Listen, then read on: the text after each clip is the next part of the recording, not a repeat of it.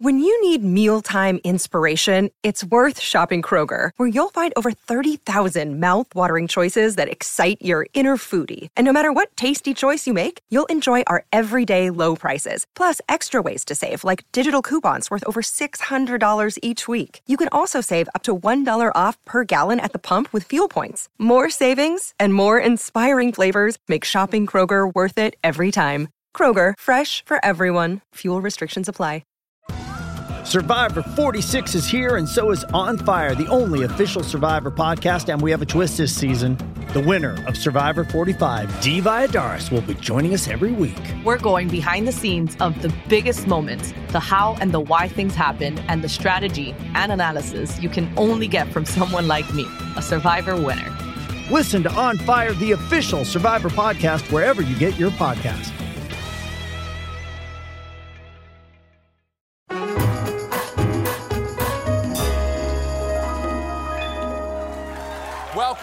Welcome in here, out there. Welcome to The Late Show. I'm your host, Stephen Colbert. And tonight, I come to you with a spring in my step, a song in my heart, emotionally and spiritually refreshed. Because you know how, as humans, we have to accept the fact that sometimes bad things happen to good people? Well, by the grace of God, sometimes bad things happen to Alex Jones. And that's a good thing. Because, and this just came down, thanks to a ruling by a Connecticut jury, Alex Jones has been ordered to pay Sandy Hook victims' families nearly $1 billion.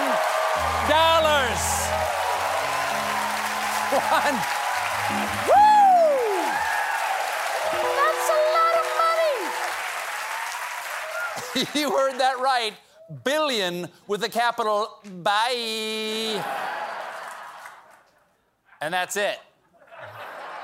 That's that story. A lot of other stories to talk about tonight, but I'd be just as happy to stand here and grin. Should I do the monologue? Let's do the monologue. Okay, fine. Let's move on. We're here. Feel like I'm peeking, but we'll go on. The big story tonight is whatever happens tomorrow, because the January 6th committee will hold what's being called the probably final public hearing. That sounds possibly exciting. Now, if tomorrow is the finale, I hope it ends like Seinfeld, with all the main characters in jail.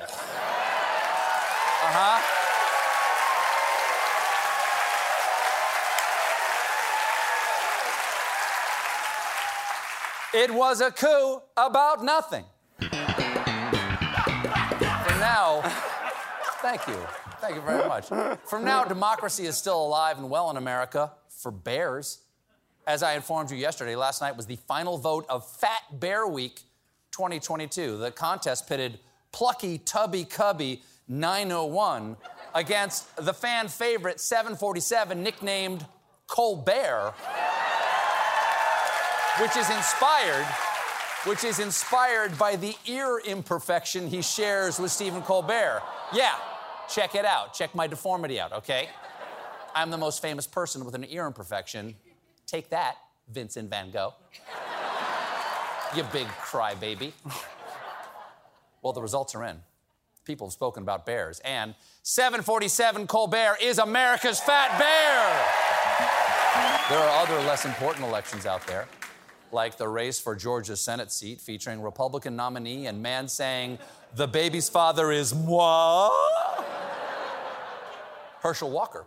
Walker's been in hot water ever since we learned that, despite his hardline, no exceptions, abortion is murder political position, in 2009, he urged his girlfriend to get an abortion and paid for it.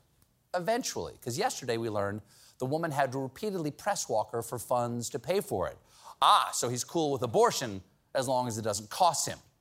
So he's socially liberal, fiscally conservative, complete a-hole. To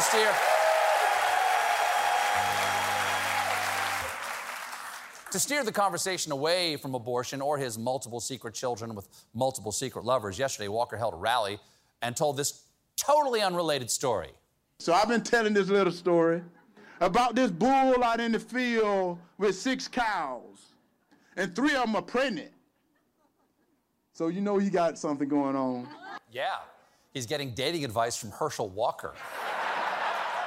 I'm sorry, go on. But all he cared about is kept his nose against the fence, looking at 3 other cows that didn't belong to him. Now all he had to do is eat grass, but no, he thought something was better somewhere else. So he decided, I want to get over there. So one day he measured that fence up, and he said, I think I can jump this. So that day came where he got back. And he got back, and as he took off running, he dove over that fence, and his belly got cut up onto the bottom. But as he made it over on the other side, he shook it off and got so excited about it. And he ran to the top of that hill, but when he got up there, he realized they were bulls too.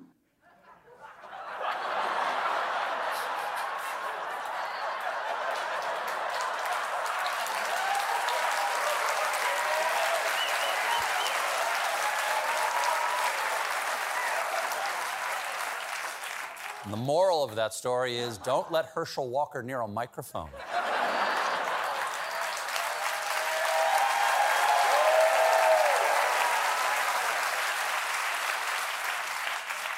That is the most inappropriate animal story I've heard since the very horny caterpillar. President Biden, you know Joe Biden. Yeah. Give him hell, Joe. Getting a lot done. Biden's also been busy lately. Last night, he sat down for an interview with the last remaining CNN employee, Jake Tapper. It was really good to hear from Joe, considering that last week at a fundraiser, he casually warned that the world is at risk of nuclear Armageddon, which, experts agree, is one of the worst kinds of Armageddon. Now, thankfully, Biden doesn't believe Putin is insane enough to actually use nukes. It's just that he's made a bunch of mistakes that put him in a desperate situation. Condi Rice and Bob Gates and James Clapper have used words like erratic and unhinged to describe Putin's behavior today.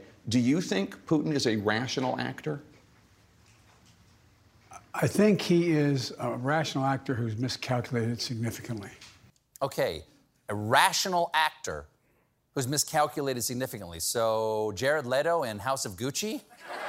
Why? Why? Why did you do it? But things got really spicy when Jake brought up Biden's age. What's your message to Democrats who like you, who like what you've done, but are concerned about your age and the demands of the job? Well, they're concerned about whether or not I can get anything done. Look what I've gotten done. They've been saying this about my age since I began to run. Mm-hmm. And so, you know, you can come work out with me in the morning. You want to go, Jake? You want to work out, baby? I mean, I tell you. Look, do you even lift, Broham? Okay? Meet me at 0400, toss the old medicine ball around, okay? Watch me pull a fishing boat down the Potomac with just my chompers. Then I'll punch a steak till it's tartare, peel off my singlet, jump into the ice barrel. It's a workout routine I call P I'm almost 90X. Come on, Jake Jack. Come on.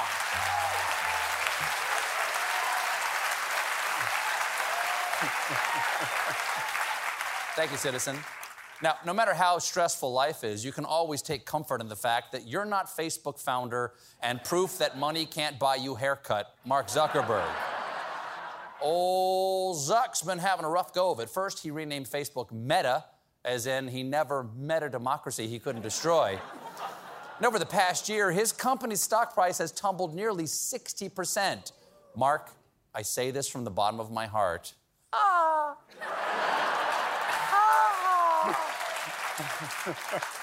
One reason Meta is losing value is because they are bad at the things that they do. Mainly the simulated online reality called the metaverse, where Zuckerberg envisions billions of people inhabiting immersive digital environments for hours on end, working, socializing, and playing games. And you know how you don't want to do any of the things I just described to you? Zuckerberg thinks you do, because his head is up an immersive experience called his butt. In fact, and it's very hard, it is very hard to do that with the goggles on. In fact, Mark has thrown a zuckload of cash at this idea, but even his own employees don't understand why. A recent internal poll found that out of 1,000 Meta employees polled, only 58% said they understood the metaverse strategy. And when Zuckerberg urged Meta to have virtual meetings, many Meta employees didn't have VR headsets or hadn't gotten around to setting them up. VR is their whole thing now. It's like if Arby's slogan was, wait, I was supposed to have meats? One of the biggest problems in the metaverse is that it looks like meta doo-doo. Check it out. It's like a YouTube-only kids cartoon made in Denmark to teach songs about recycling. So the Meta Brain Trust got together and came up with a cutting-edge solution to all their problems, and they tweeted it out yesterday. Legs! Okay. In response, finger. Why? Wait, why? Please.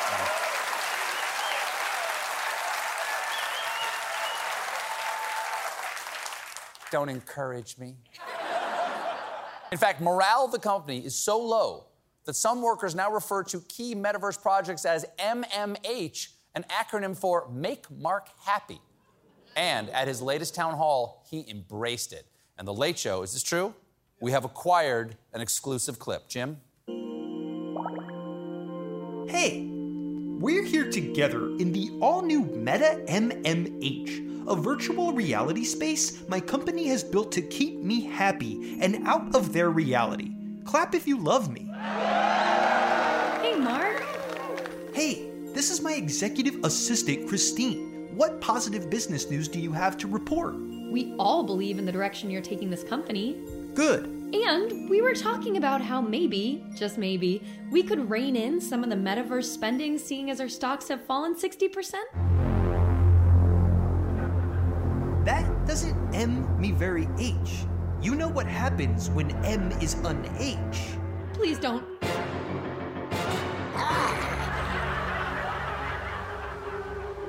Any other constructive criticism, floating torso? We got a great show for you tonight. Coming up, George Stephanopoulos. Are you ready for an all-new season of Survivor? You better be, because Survivor 46 is here, and it's 90 minutes of twists and turns you don't want to miss.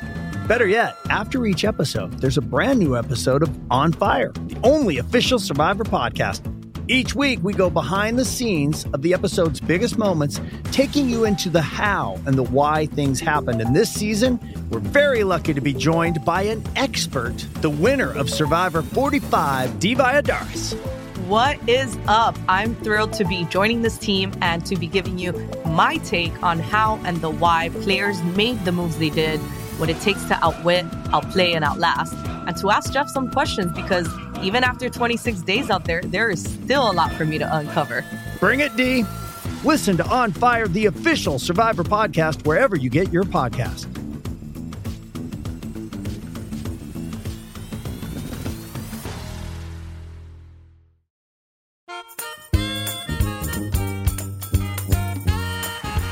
Ladies and gentlemen, my first guest tonight is the anchor of Good Morning America, and this week with George Stephanopoulos, his new documentary series is Power Trip, Those Who Seek Power and Those Who Chase Them. Please welcome to The Late Show, George Stephanopoulos.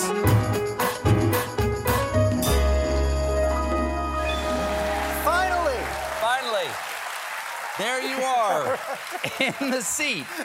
Nice to see you. Good to see you. We've never actually had a conversation. We've never been able. You've never interviewed me. I've never interviewed Not the real Stephen Colbert. Exactly. Which I actually couldn't believe. I was telling your team backstage, I could take a lie detector test swearing that I was on the show, and I haven't been on it. Well, we've had your wife, Emily Wentworth, on a couple of times. And she sends her regards, by the way. Oh, send it back. And she's got the same basic vibe you do. Right. No. I think this is 2012 is this or early the This 2013. Week one? This is, you had me on for This Week with George Stephanopoulos when I had a super PAC back in the day. So this is 10 years ago was the last time we were on camera together.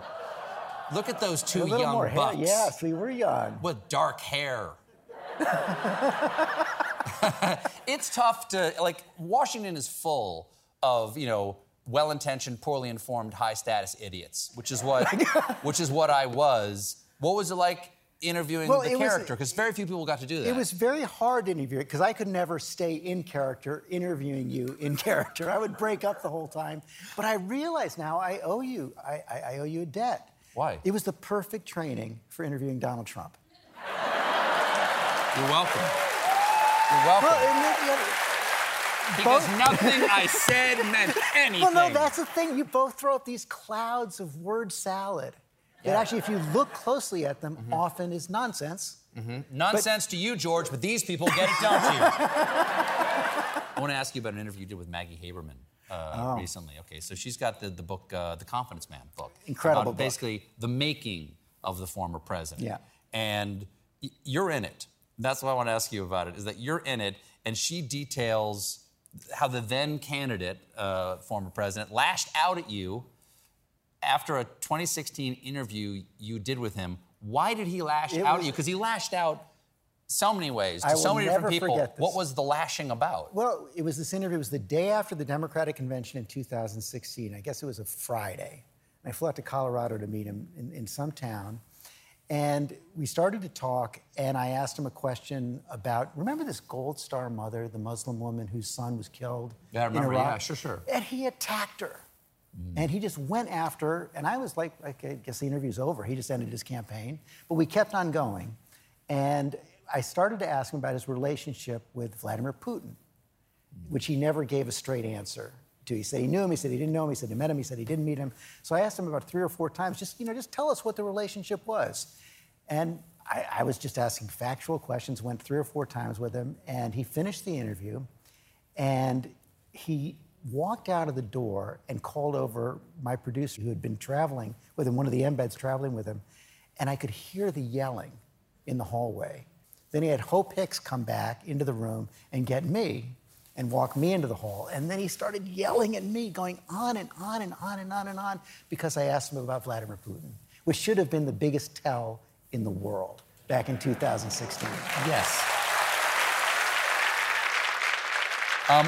One of the things that Maggie talks about, if I call her Maggie, Ms. Haberman talks about in her book, is how difficult it has been over the years to report on that fella, because anything you say about him, especially fact-checking his lies, ends up reinforcing what the original assertion he made was. And the fact check, a lie will go around the world while a fact is still putting on shoes or something like that, and that you reinforce the lie by talking about the fact check. And I'm just curious how you've learned to deal with that. Nothing has bedeviled me more over the last 7 years. I mean, this has been the biggest possible problem, is at what point do we become complicit in all this simply by covering him? And I think that's a fair question. Well, the crazy thing was that when he was elected president of the United States, one of the things that just chilled me was, oh, now there's no not talking about him.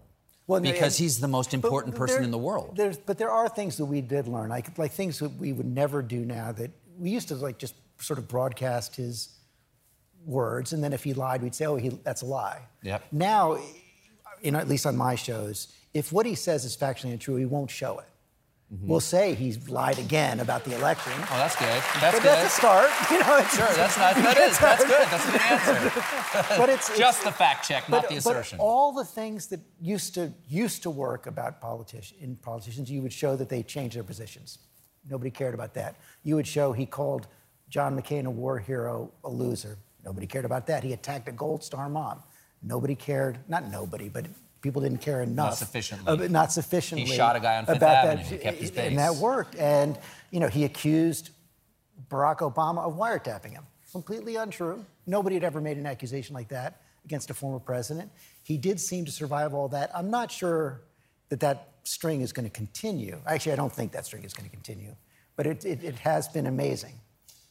Tomorrow, as we were saying earlier, January 6th, possibly, maybe... the final hearing, not entirely sure. And they're saying there's going to be all this new Secret Service evidence that comes out. But I guess my big question about that is, what else do we need to know? He lost the election. He lied about it. He stoked up a crowd of armed militants. They stormed the Capitol while he watched it on TV. Shouldn't that be case closed? Sure.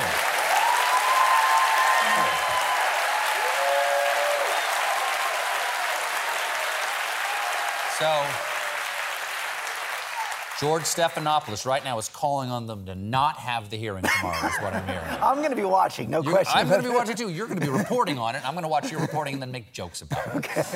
So what do you... So there's... By the way, what do you want to... Yes? No, and just before I walked in here, I mean, you guys haven't had a chance to process it yet. The Washington Post has an amazing story. I heard about coming this. out Tell right the people now. what this is. It's kind of incredible.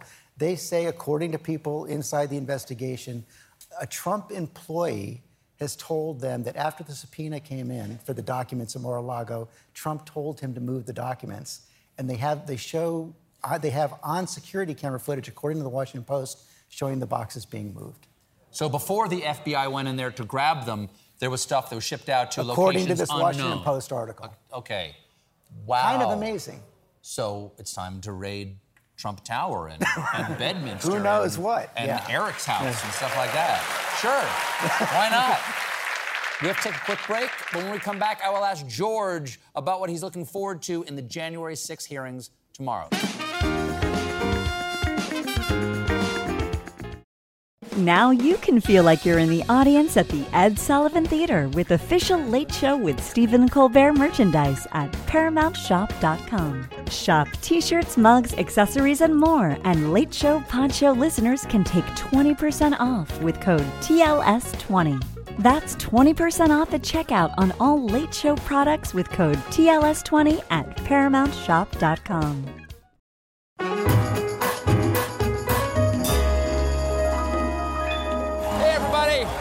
It's George Stephanopoulos right there. We've learned a lot. What are you hearing, actual news person, about what we're going to learn tomorrow? Well, tomorrow they said there's no live witnesses tomorrow, but they are saying there's going to be there's going to be new witness testimony, and we know that since the last hearing they've interviewed many more Secret Service agents. They say, according to background briefings that came out today, that they have many more texts coming from the Secret Service as well. And what they're saying, all this information is going to show even more about the state of mind and the actions of Donald Trump on that day. Now, all of this will have some influence on the midterms. People say that some. It has, not a lot, but some. Concern about democracy is one of the things that, at least on the Democratic side, people are motivated to vote on. What are the biggest races that you're looking at come November 8th, and what is the significance of those? Well, I think the big ones, you have to look at the Senate. I think the House is more likely than not, it usually does in midterms, go against the incumbent president. I think it's very hard for the Democrats to hold the House, but the Senate could go either way. And I think if you really can just look at 4 races, Georgia, Nevada, Wisconsin, and Pennsylvania, they're going to tell the story. Whichever party wins, if one party wins 3 of the 4, they're going to control the Senate, I believe. And if you really wanted to boil it down to one, you were showing it earlier in the show, Herschel Walker, the Georgia race could be the tipping point race in this election. If Herschel Walker is elected to the Senate, what is the damn point? Because it really means that nothing means anything anymore. There are no consequences. There are no consequences at all for hypocrisy then. It's been a mind-blowing couple of weeks. There's been no question about that. You used to work in politics. Yeah. Were there ever consequences for hypocrisy? Oh, sure. I mean, people used to be in fear of being called out for flipping positions or, lying about paying for an abortion, if that's in fact what happened. And you used to pay a price for it. But one of the most chilling things about the last several years, I mean, going back to the Access Hollywood tape, is how people can process new information that they would normally be troubled by, but if it's about their team, they close ranks.